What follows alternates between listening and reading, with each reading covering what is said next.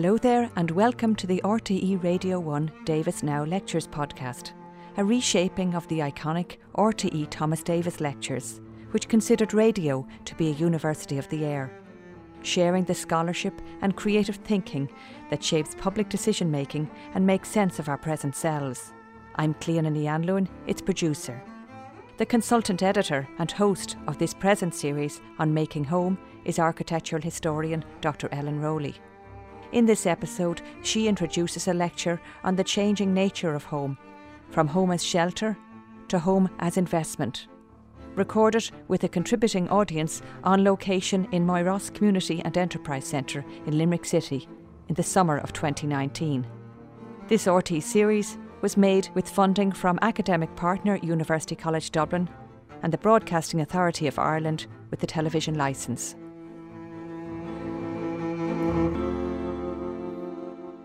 Today's talk, Unmaking Home, Homes for Shelter or Homes for Investment, by Professor Michelle Norris from UCD's School of Social Policy, Social Work and Social Justice, comes closest in our series to that original Thomas Davis purpose. Michelle Norris has been researching the financing systems of housing in Ireland, and she has been chair of the Housing Finance Agency and continues to sit on that committee, and recently she joined the committee of the Land Development Agency.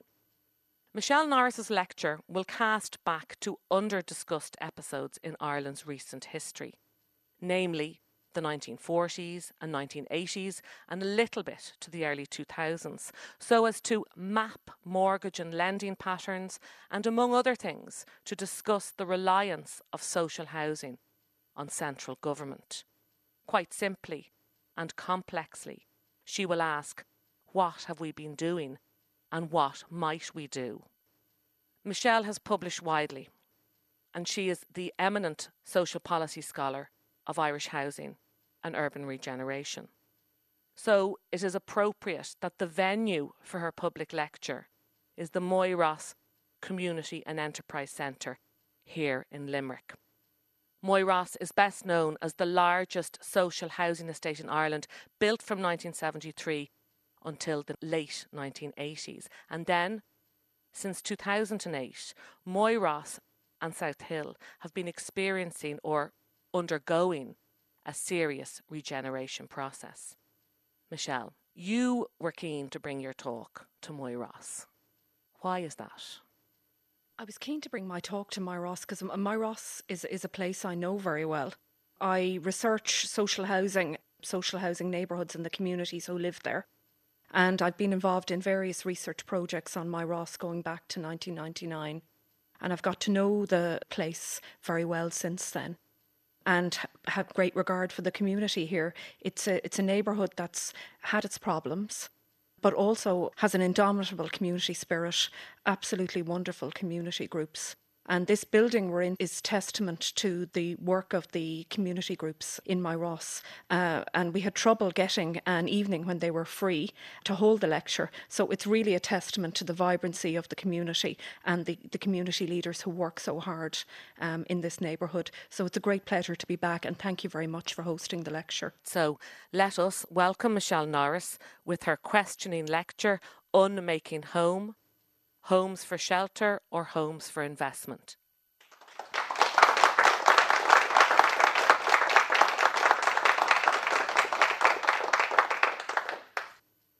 In a 2015 Irish Times article, Fintan O'Toole eloquently captured a question which puzzled many people in Ireland today.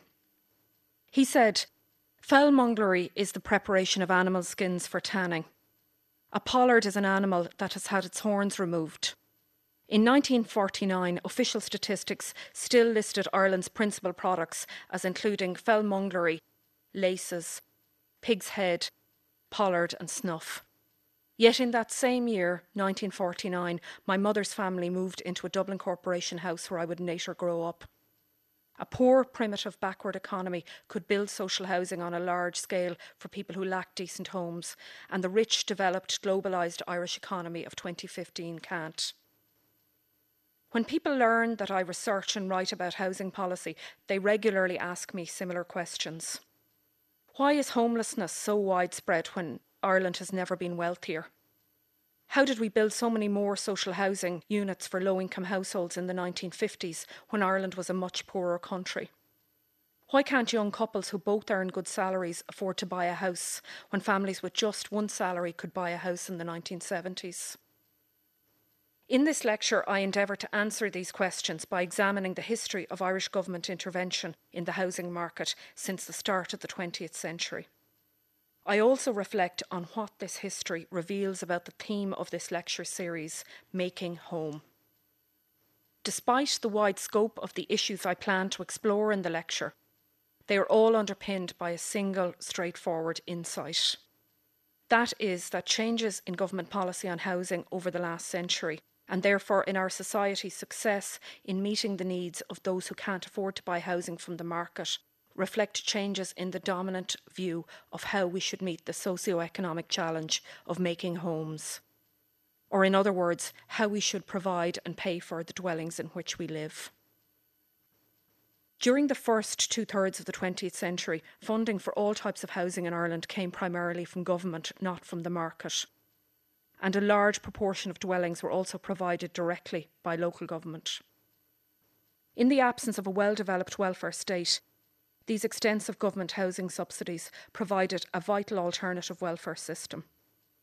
Unlike its UK counterpart, in the 1950s the Irish government didn't provide free universal health care or publicly funded second-level education, or even social welfare payments for large sections of the population.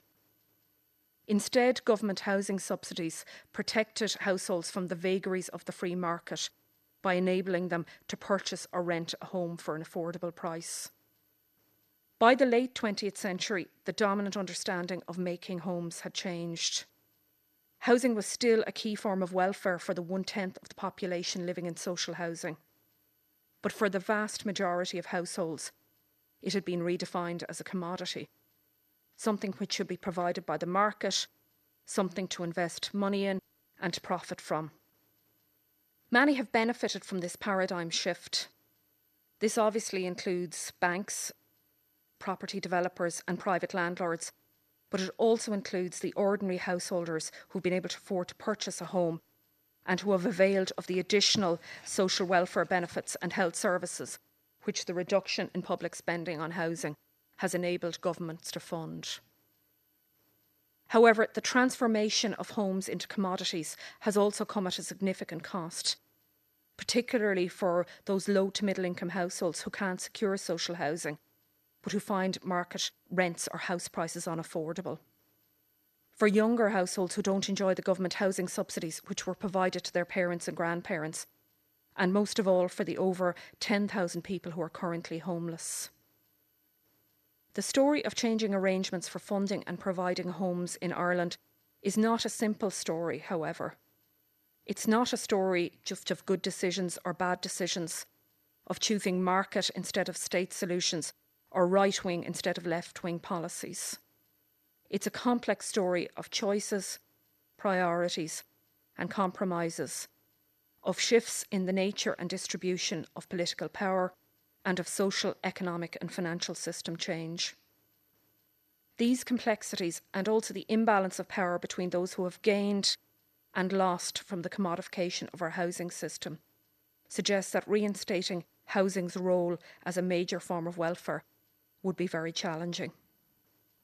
In my view, promoting equity between social classes and generations, social cohesion and also economic stability requires that we should do this. However, whether a majority of my fellow citizens are willing to make the sacrifices required to achieve this is open to question. How can housing be a form of welfare, and what do I mean when I say that in Ireland housing was defined primarily in this way for most of the last century?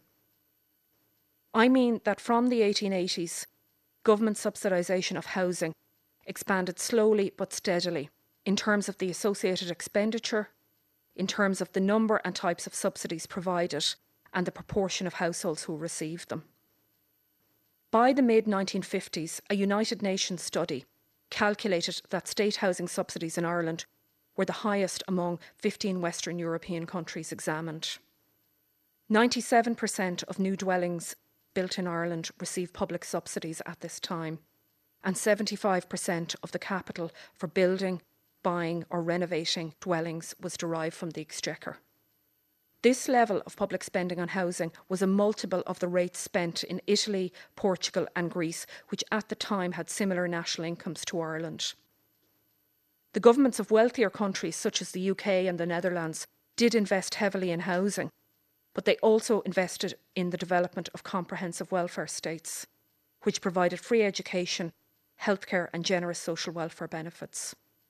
Whereas in Ireland, the subsidisation of housing and also high spending on old age pensions constituted most of our welfare state in the 1950s. Ours was not a standard Western European welfare state, therefore. It was a housing-focused welfare state or a property-based welfare state. Social housing's role in these arrangements is well known and is often remembered approvingly today. Public subsidies for social housing were first made available in the late 19th century, and the first local authority social housing scheme was built at Green Street, Ballybricken in Waterford City in 1878. Take-up of these subsidies was high, and by the outbreak of World War I, Irish local authorities had provided almost twice as many dwellings as their British counterparts. Social housing output increased further after independence, particularly after Fianna Fáil first gained office in 1932.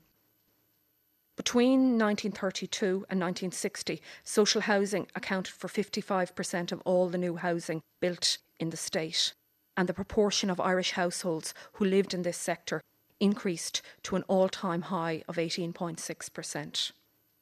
Much of the social housing built at this time rehoused families who'd previously lived in private rented slums. These new social housing neighbourhoods, such as Ballinacurra Weston in Limerick, Ballyfihan in Cork and Drimna in Dublin, provided their occupants with a secure tenancy for life in a good quality dwelling at a sub-market rent, and thereby effected an enormous improvement in their welfare. Less widely remembered, however, is the huge scale and widespread availability of government subsidies for home ownership. Local authorities were empowered to provide homeowner mortgages and grants by legislation introduced prior to Irish independence. However, funding for and take-up of these supports increased significantly after independence, and a suite of additional government grants and tax subsidies for homeowners were subsequently introduced and then expanded repeatedly. As a result, by the early 1960s, almost 30% of the cost of a standard suburban house could be recouped from government by the purchaser. For example, a buyer of a house costing £3,000 could benefit from a state grant of £275, a supplementary grant for low-income households of £275, remission on property taxes of £281, and a stamp duty reduction of £50, resulting in a total subsidy of £891. The households who availed of these subsidies also qualified for tax relief on their mortgage interest, and they often relied on government to provide their mortgages too. Local authorities provided half of all mortgages in the early 1960s, and almost all of the remainder were provided by building societies, which were tax subsidised by the state. Local authorities also built large numbers of dwellings for sale, and they funded private housing cooperatives called public utility societies to do the same. Large sections of Dublin's north inner city suburbs, including Marino, Finglas and Whitehall, were constructed in this way. Therefore, for much of the 20th century, home ownership in Ireland wasn't the mainly market-provided and funded housing tenure it is today. Rather, it was a socialised tenure funded primarily by government as part of a property-based welfare state. The homeowner and social housing streams of this property-based welfare state were united by the introduction of sales of social housing to tenants in the 1930s in rural areas and the 1960s in towns and cities. Dwellings were sold at a discount from market value, and this discount is currently set at a maximum of 60%. Some 2/3 of the social rented dwellings ever built by local authorities have been sold under these schemes. these sales played an important role in enabling low-income households to become home buyers and are one of the key reasons why home ownership in Ireland expanded to one of the highest rates in Western Europe during the 20th century. In 1991, 80% of Irish households were homeowners, compared to 55% in France and just 36% in Germany. I would now like to move on and to discuss the decline of housing's role as a form of welfare and its redefinition as a commodity. This development was evident from the 1970s, but the main public policy changes which drove the commodification of housing were concentrated in the two severe economic and fiscal crises which have occurred since then: the protracted recession of the 1980s and the economic collapse triggered by the housing market and banking crash in 2007. During the 1980s recession, the system of government mortgages and subsidies for home buyers was almost entirely dismantled and replaced with market finance supplied by commercial banks. Many of these reforms were implemented in 1987 and 1988 as part of the austerity programme devised and overseen by the Fianna Fáil Finance Minister Ray McSharry.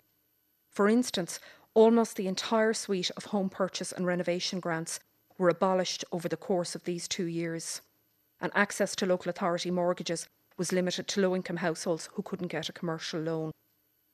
So government lending fell from a quarter of all mortgages in the early 1980s to just 2% of mortgages by the end of the decade, and it's remained below that level ever since. In the absence of this lending, a new source of mortgage credit was obviously required, and deregulation of the banking sector met this need. This deregulation process involved the removal of most government controls on bank lending, and around this time tax subsidies for building societies were also removed, and the legal distinction between building societies and banks was abolished. This resulted in the transformation of almost all building societies into banks, and since then banks have provided almost all mortgage credit in Ireland. In the absence of meaningful government controls on bank lending for mortgages and very few other avenues for banks to generate profit, bank lending for mortgages expanded steadily from this time, and as a result, so too did house prices. Arrangements for funding social housing provision were also reformed in the mid-1980s. The long-standing system of borrowing for social house building was abolished and replaced with central government grants. Government funding for social housing provision was reduced concurrently, with the result that output fell sharply. Although funding and output of social housing did increase as the economy recovered in the 90s, as a proportion of total house building, the social housing sector has never regained the highs it reached in the 1930s, 40s and 50s. This declining output and continuing sales to tenants has shrunk the social housing sector. By the early 1990s, the proportion of households living in social housing was only half the level seen in the 1960s. As a result, government has become increasingly reliant on rent supplement for private renting tenants to house low-income households. Previously, government housing supports for low-income households have been provided outside the market via social housing provision, and this acted as a counterweight to private rent inflation and also added to housing supply when the market failed to do so. Increased use of rent supplement had the opposite effect. These subsidies have helped to inflate private rent and also enabled the marked expansion in the number of landlords. In the 1990s and early 2000s, these new landlords were mainly small investors who have availed of the new buy-to-let mortgage products offered by the newly deregulated banks. Ireland's most recent economic crisis, which commenced in 2007, has seen an intensification of this process of commodification of home. It has precipitated a hyper-commodification of housing, if you will. The collapse of almost the entire domestic banking sector was a key driver behind this development. It led to a sharp contraction in credit availability, both for home buyers and for the domestic housing developers who traditionally built dwellings for these home buyers to purchase. The establishment of the National Asset Management Agency in 2010, which took over the bank's property development loans, was also important from the perspective of commodifying homes. a significant proportion of the property used as collateral for the loans taken over by NAMA were sold to international property funds and to large corporate landlords.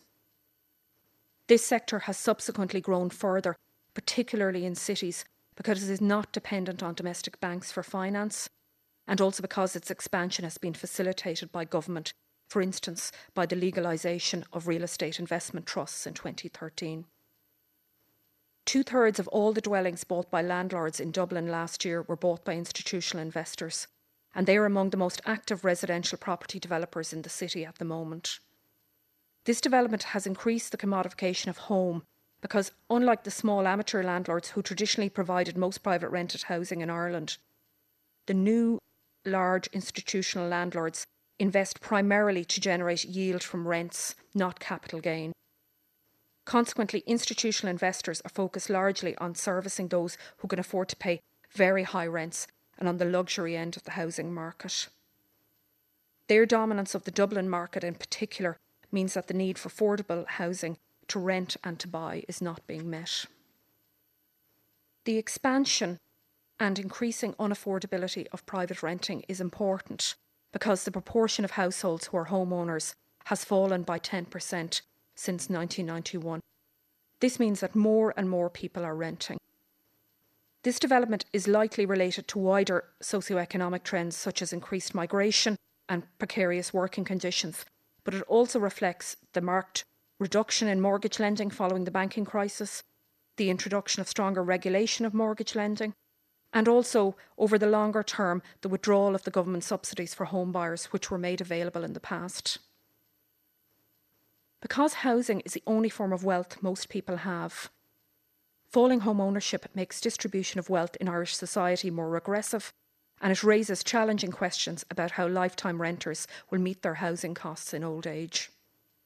Most private sector workers in Ireland have modest or no occupational pensions, but pensioners manage because most of them are outright homeowners who've repaid their mortgage in full and their housing costs are low. If in the future more households find themselves renting from private landlords in retirement, either occupational pensions will have to improve to enable them afford this, or more likely the taxpayer will have to foot the bill. The austerity programme prompted by the economic crisis, and particularly its focus on cuts to public capital spending, including spending on social housing, was also an important driver of the commodification of home. Funding for social housing fell by 88% between 2008 and 2014, and output fell from 7,500 dwellings in the former year to just 642 in the latter. This development increased government reliance on rent supplements for private rented tenants further, and these have recently been renamed Housing Assistance Payment. However, as the economy has begun to recover after the economic crash and house prices and rents rose again, the limits of this policy have been exposed. Particularly in cities, housing assistance payment recipients can't source or maintain private rented tenancies. And this is the main cause of the unprecedented rise in homelessness we've seen in recent years. This story of the transformation of homes from forms of welfare into commodities raises an obvious question. Why? Why did we stop providing so many homes for welfare? And what precipitated the transformation of homes into commodities? The fact that many of these policy reforms which enabled this development were introduced during the economic crisis of the 1980s and again in the late 2000s suggests that funding problems were the primary causal factor. And there is no doubt that the spiralling national debt, rising tax burden and difficulties in funding vital public services which characterised both periods were important factors behind policymakers' decisions to cut spending on housing. However, policymakers did have other options, of course. They could have raised taxes further, or they could have cut spending elsewhere. This suggests that the fiscal crisis were just the proximate causes of the end of the housing as welfare model, and we need to look elsewhere for the ultimate causes. Many political scientists attribute the reduction in funding for social housing and the deregulation of banking to neoliberalism, the political ideology which espouses the rolling back of the state and the freeing of markets. And there's no doubt that the outcomes of these developments in Ireland were neoliberal in character. However, the neoliberal ideological arguments used to justify similar policies by the governments of Margaret Thatcher and Ronald Reagan were thin on the ground in Ireland.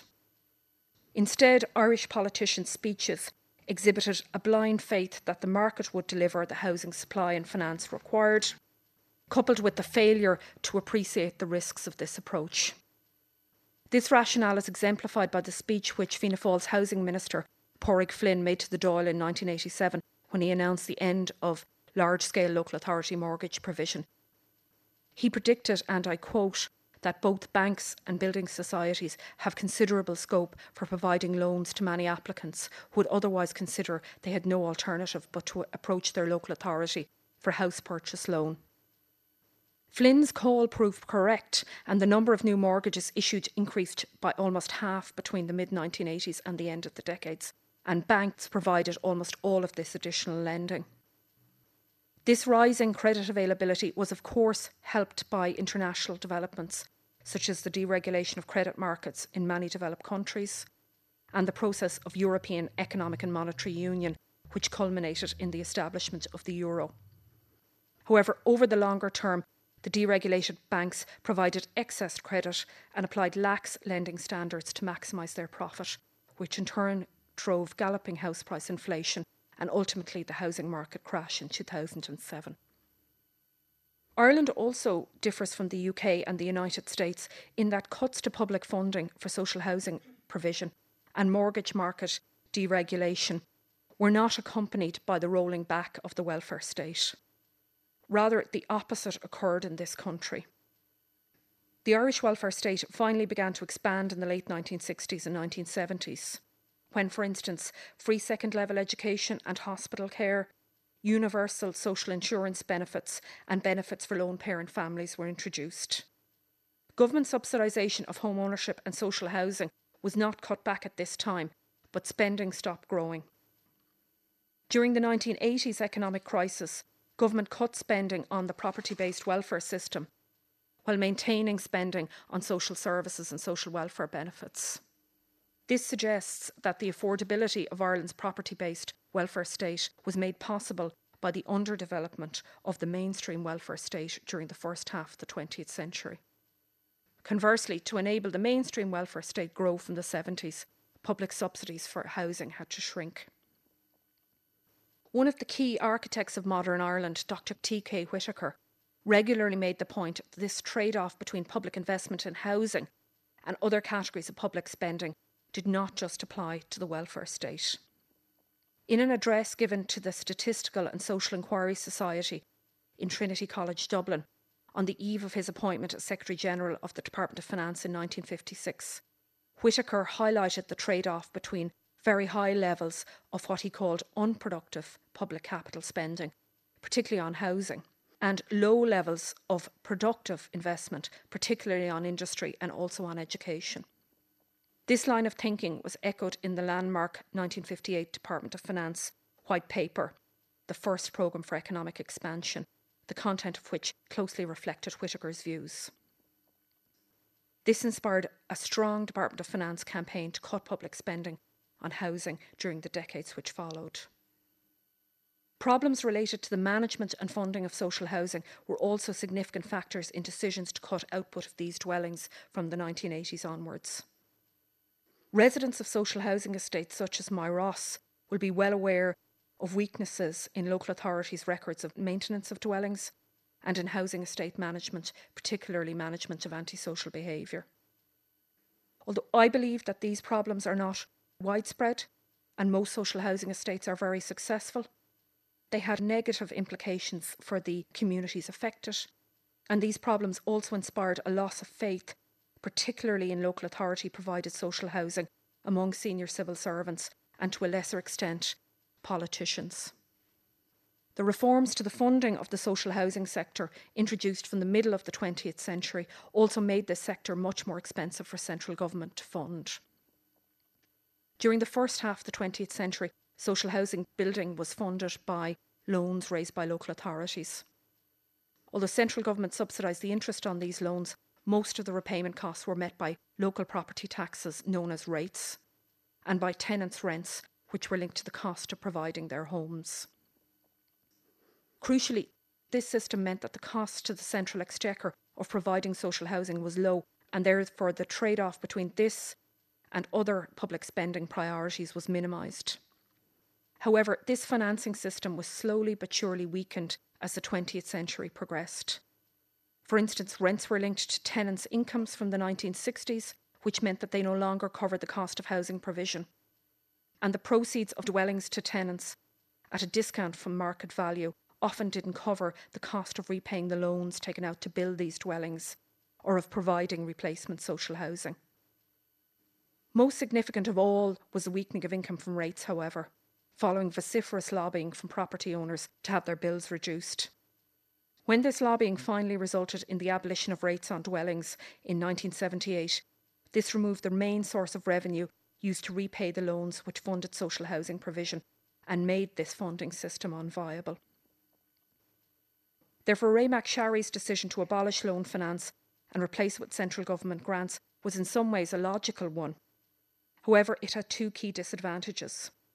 In the long term, it significantly constrained social housing output because the sector is now competing with other central government spending priorities for funding.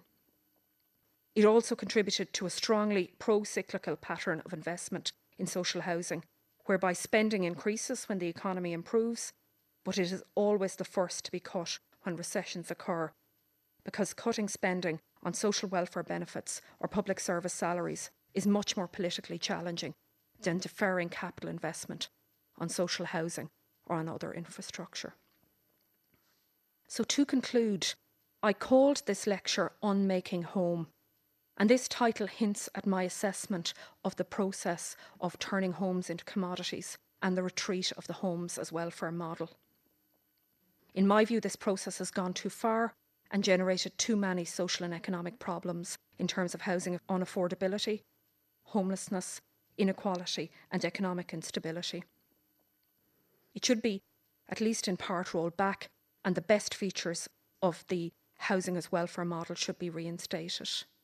This would include additional spending on social housing provision and also on supports to enable low to middle income earners to purchase a home. This is not an original view, of course. It is probably shared by the majority of politicians in Dáil Éireann.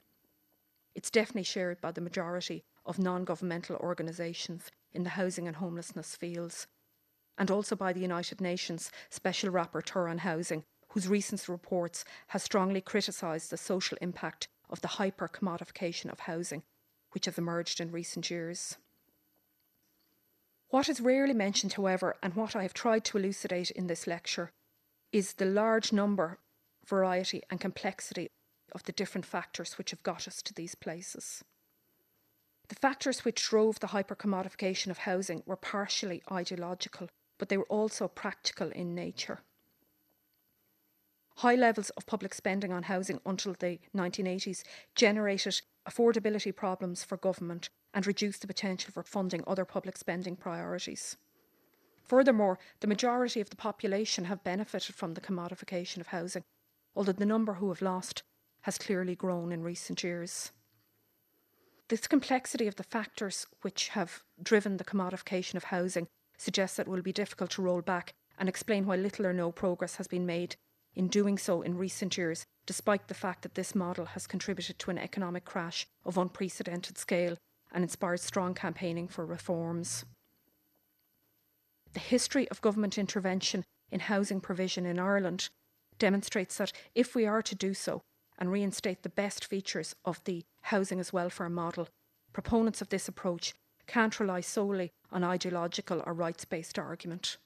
Although housing is a human right and government intervention is necessary to protect the right to housing, advocates of this approach need to offer a detailed and practical strategy for policy reform, which addresses the serious practical flaws which undermined the model of greater public investment in housing in the past. We need to acknowledge that higher public investment in housing will realistically involve difficult trade-offs in terms of lower public spending in other areas, increased taxes, and also the redistribution of some of the gains made by those who have benefited from the commodification of housing to those who have lost. Thank you.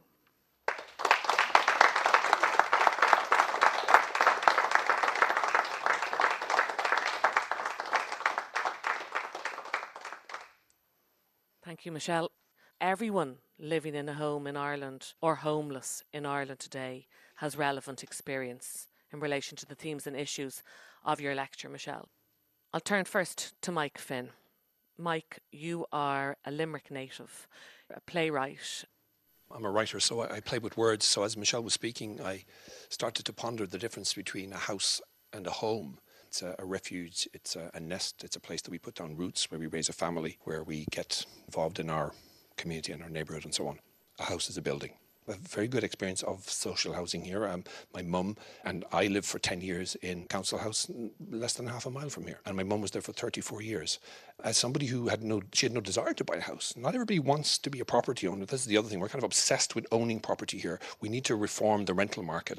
The only game in town for my mum and for my family was social housing. And it worked extremely well for her.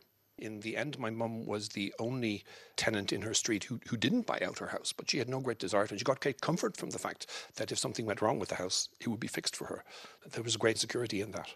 I'd like to turn to Paddy Flannery. Paddy, you're the manager of the Moyross Community and Enterprise Centre, a long-term resident of Moyross, moving here in 1975, I believe, and bringing up your 6 children here. And actually, when we look out the window, we can see your house in the middle of a terrace over there on the hill. Michelle's point about tenant purchase and the fact that houses are taken out of the stock shouldn't be a problem. I myself bought my house 30 years ago. I still remain living in Moyross. I still make a huge contribution to the community of Moyross. And that to me is the key factor.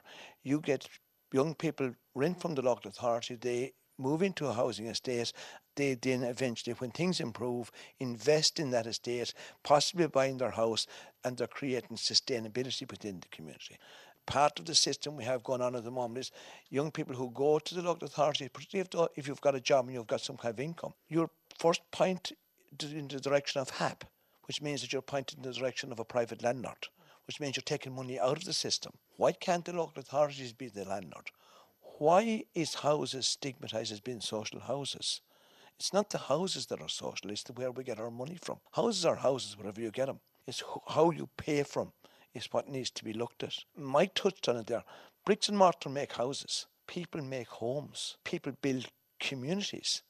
When I signed up for my house, I signed a rent agreement with the corporation. In that rent agreement, there was a list of things I had to do to look after that house, to use that house for the purpose by which I got it. And that's still the same today. Our problem is there is nobody there to enforce that obligation on people. And there's maybe small minority of people all over the country living in social houses, holding the rest of communities to ransom and allowed to get away with it. We need a system that manages estates in all rented accommodation, not just in social houses. My name is Alan Maher. I'm the editor of Changing Ireland magazine, based here in Moyross. And often when there's a marriage breakup or whatever, a home breakup, the man moves out. But the man has nowhere to move to often. And this is a question, Michelle, please. What should the government do, or what should we as a society do, as fast as possible for men who don't have anywhere to go? The social housing sector was built primarily for families, and in fact for the big families we used to have in the past. And the vast majority of our social housing stock is 3-bedroom houses. In view of falling family size, there is a very strong argument for not building any more family housing and building more social housing, which is small, aimed at single people, mentioned single men, also older people, and using that then to free up the existing 3-bedroom houses for families. There are some really good initiatives around this going on around the country. We just need more of them. Eileen Humphreys, I work in Limerick City and County Council. If we look at social housing and people who lived in social housing at certain points in time, there was a great deal of upward social mobility as things began to pick up. And in fact, in this city, O'Malley Park was built for a workforce to work in the factories that were attracted in. At different points in time, people who found themselves in social housing later were people who couldn't adapt to economic change. That whole dynamic has accelerated. You cannot think of housing not being connected with other factors, because our whole approach to housing is very connected to how our economy develops and the cycle of development now, and where wealth is generated and who controls the wealth. I think we need more innovation in thinking in terms of how we address the problem of housing in the future, because it has to be connected to where we're at now as a society. Seamus Hanrahan from Limerick City and County Council. How do you see the Land Development Agency unfolding, and what role do you think it will be remembered for, I suppose, in however long that body is in place?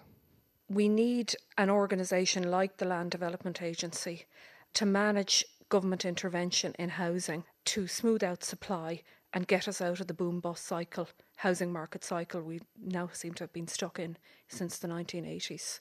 I'm on the board of the Land Development Agency, but I wouldn't necessarily have set up an agency to do this, because I am a great believer in local government managing things. But I think the idea of intervening in the market and trying to manage land markets and housing markets on a more active basis is a very, very important one for Ireland. Des McCafferty, I'm in the Department of Geography in Mary Immaculate College here in Limerick. You cast your net back as far as the 1870s, forward to the present day. And I think it's very useful to do that, because when you take that longer perspective, you're able to see the really significant changes that are happening in Irish society. I suppose, speaking as a geographer, one of the things I'd be very conscious of is where we live in Ireland. As recently as 1971, about half the population, perhaps slightly less than half, lived in towns and cities. Nowadays, it's about 2/3 in the towns and cities and 1/3 in rural areas. Could there be a link between where the people are in the country and the kinds of problems that you've identified in our housing system? It's one of the reasons for falling home ownership, because in the past, people may have complained about one-off rural housing being built out in the country, but it was a way for people to self-provide housing and to cut their housing costs and to afford a home. So those same households now living in a city just can't afford a home. The Dublin region has grown, but the population in Dublin city is falling, and inner suburbs is falling, because young families can't afford to live in places like Sandymount and Blackrock and Drumcondra, and we're having to provide a whole new set of infrastructure for them. So that both has caused some of the problems we've talked about here. It's also the result of some of the problems I've talked about here, because just as government has deregulated finance for housing and moved out of providing non-market housing, we've also had a very, very loose planning system, as you know, and particularly very, very weak regional planning. So there's no doubt that pressures reflected in terms of housing costs in Dublin and the Mid-East just reflect population growth. And part of the solution has to be to try balance more population growth. Hi, I'm Michelle Garrity, Coordinator of NCCWN Limerick Women's Network. I just wanted to respond in terms about the responsibility or a lack of responsibility from private stakeholders and shareholders in the commodification of housing. The most marginalised who are impacted by commodification would be in the asylum seeking process. The social control that local authorities have in terms of the traveller accommodation plan and the lack of spending in that area. And then I suppose just in terms of Alan Maher's assessment of the issue of male homelessness, I think it's vital that that's recognised. However, for women, there are specific issues in terms of homelessness as well. Over 90% of single-parent families are headed by women, which places them at a much greater risk of poverty and homelessness. And the idea of some of the solutions produced for women and children in terms of hotel accommodation and hub housing, they may be quicker to accept because they have children. A gender approach is needed, but not one against the other. Tracy McElligott, Development Work with My Ross Residents Forum. Do you think the time frame could be improved on in the time it takes to actually bring a development to a conclusion state? Could be going on for a few years, especially in the housing crisis. In social housing, yeah. Local authorities don't need planning permission for their own developments. They build the developments under a procedure called Part 8 planning, where they do consultation with the local community and then go for planning. And there are lots of objections to social housing, including by politicians who say there should be more social housing. But when anyone actually proposes building any social housing, they seem to object. So that's a factor which is very difficult to get around, because the other option is to go through mainstream planning. But I think the main problems in terms of the speed of social housing delivery relate to how it's funded. So I mentioned that from the 1980s we moved from this model of borrowing for social house building to relying on central government grants. And that model means we've kind of had a boom-bust system of output. Funding was cut very radically when we had the economic bust from 2007, and it's been quite slow to pick up. In a lot of local authorities, staff are cut back or not replaced, and then when the funding rises again, it can be very hard to get your development programme going. And also, the Department of Housing has been, certainly in the past, slow approving schemes centrally, and there is a process where the local authorities employ architects, and then architects in the Department of Housing review all the plans, and there's a lot of back and forth which can slow things up. So the Department of Housing has made a good deal of reforms to this, but I think there's a bigger issue, and that is just the centralisation of how we provide housing. Policy is very centralised and decisions are being made at a central level regarding the allocation of funding, even though local authorities are all subject to audit. James Blake of Learning Hub Limerick in Killeely.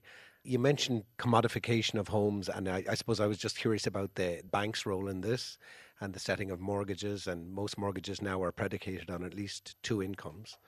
Going back to the point you made about the regionalisation of policy, that maybe that could be the case in specific areas of the country. That might encourage development in other areas where there is less requirement for 2 incomes, let's say, to buy a place. Some countries have long-term fixed-rate mortgages, where the mortgage is fixed for the whole duration of its lifetime. And it means that, particularly for people on lower incomes, house prices or their housing costs are more predictable. There's also evidence from economists that it's associated with less fluctuations in house prices up and down. I think that's certainly something we should look at here. I don't know whether the banking system is reformable, to be frank. We should look to alternatives. In places like Austria, they have savings banks, Sparkasse, where they're given a government subsidy to save for a deposit, and then that money is loaned out at a lower rate to other low-income households to enable them to borrow for house purchase. And those systems work very well. And we did that in the past through local authority mortgages. The problem with local authority mortgages is they're now considered part of the national debt. But I think there is certainly potential for looking at alternative lenders. We don't have building societies anymore, which I think is a great pity, but looking at developing, say, credit unions into this Sparkasse model. Because I believe that for people who want to buy a home and can afford a mortgage, we should try keep house prices low, but also provide affordable finance. Thank you to Michelle Norris for her lecture, Unmaking Home, Homes for Shelter or Homes for Investment. That brings us to the end of our 4th lecture in this Davis Now lecture series, Making Home, where we were at Moyross Community and Enterprise Centre.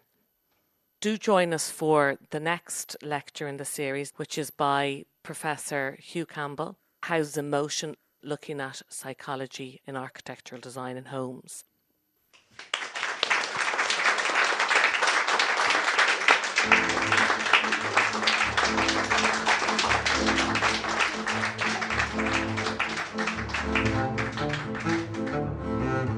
You can listen back to this or any other programmes of the series on the RTE Davis Now Lectures website or as a podcast wherever you get yours.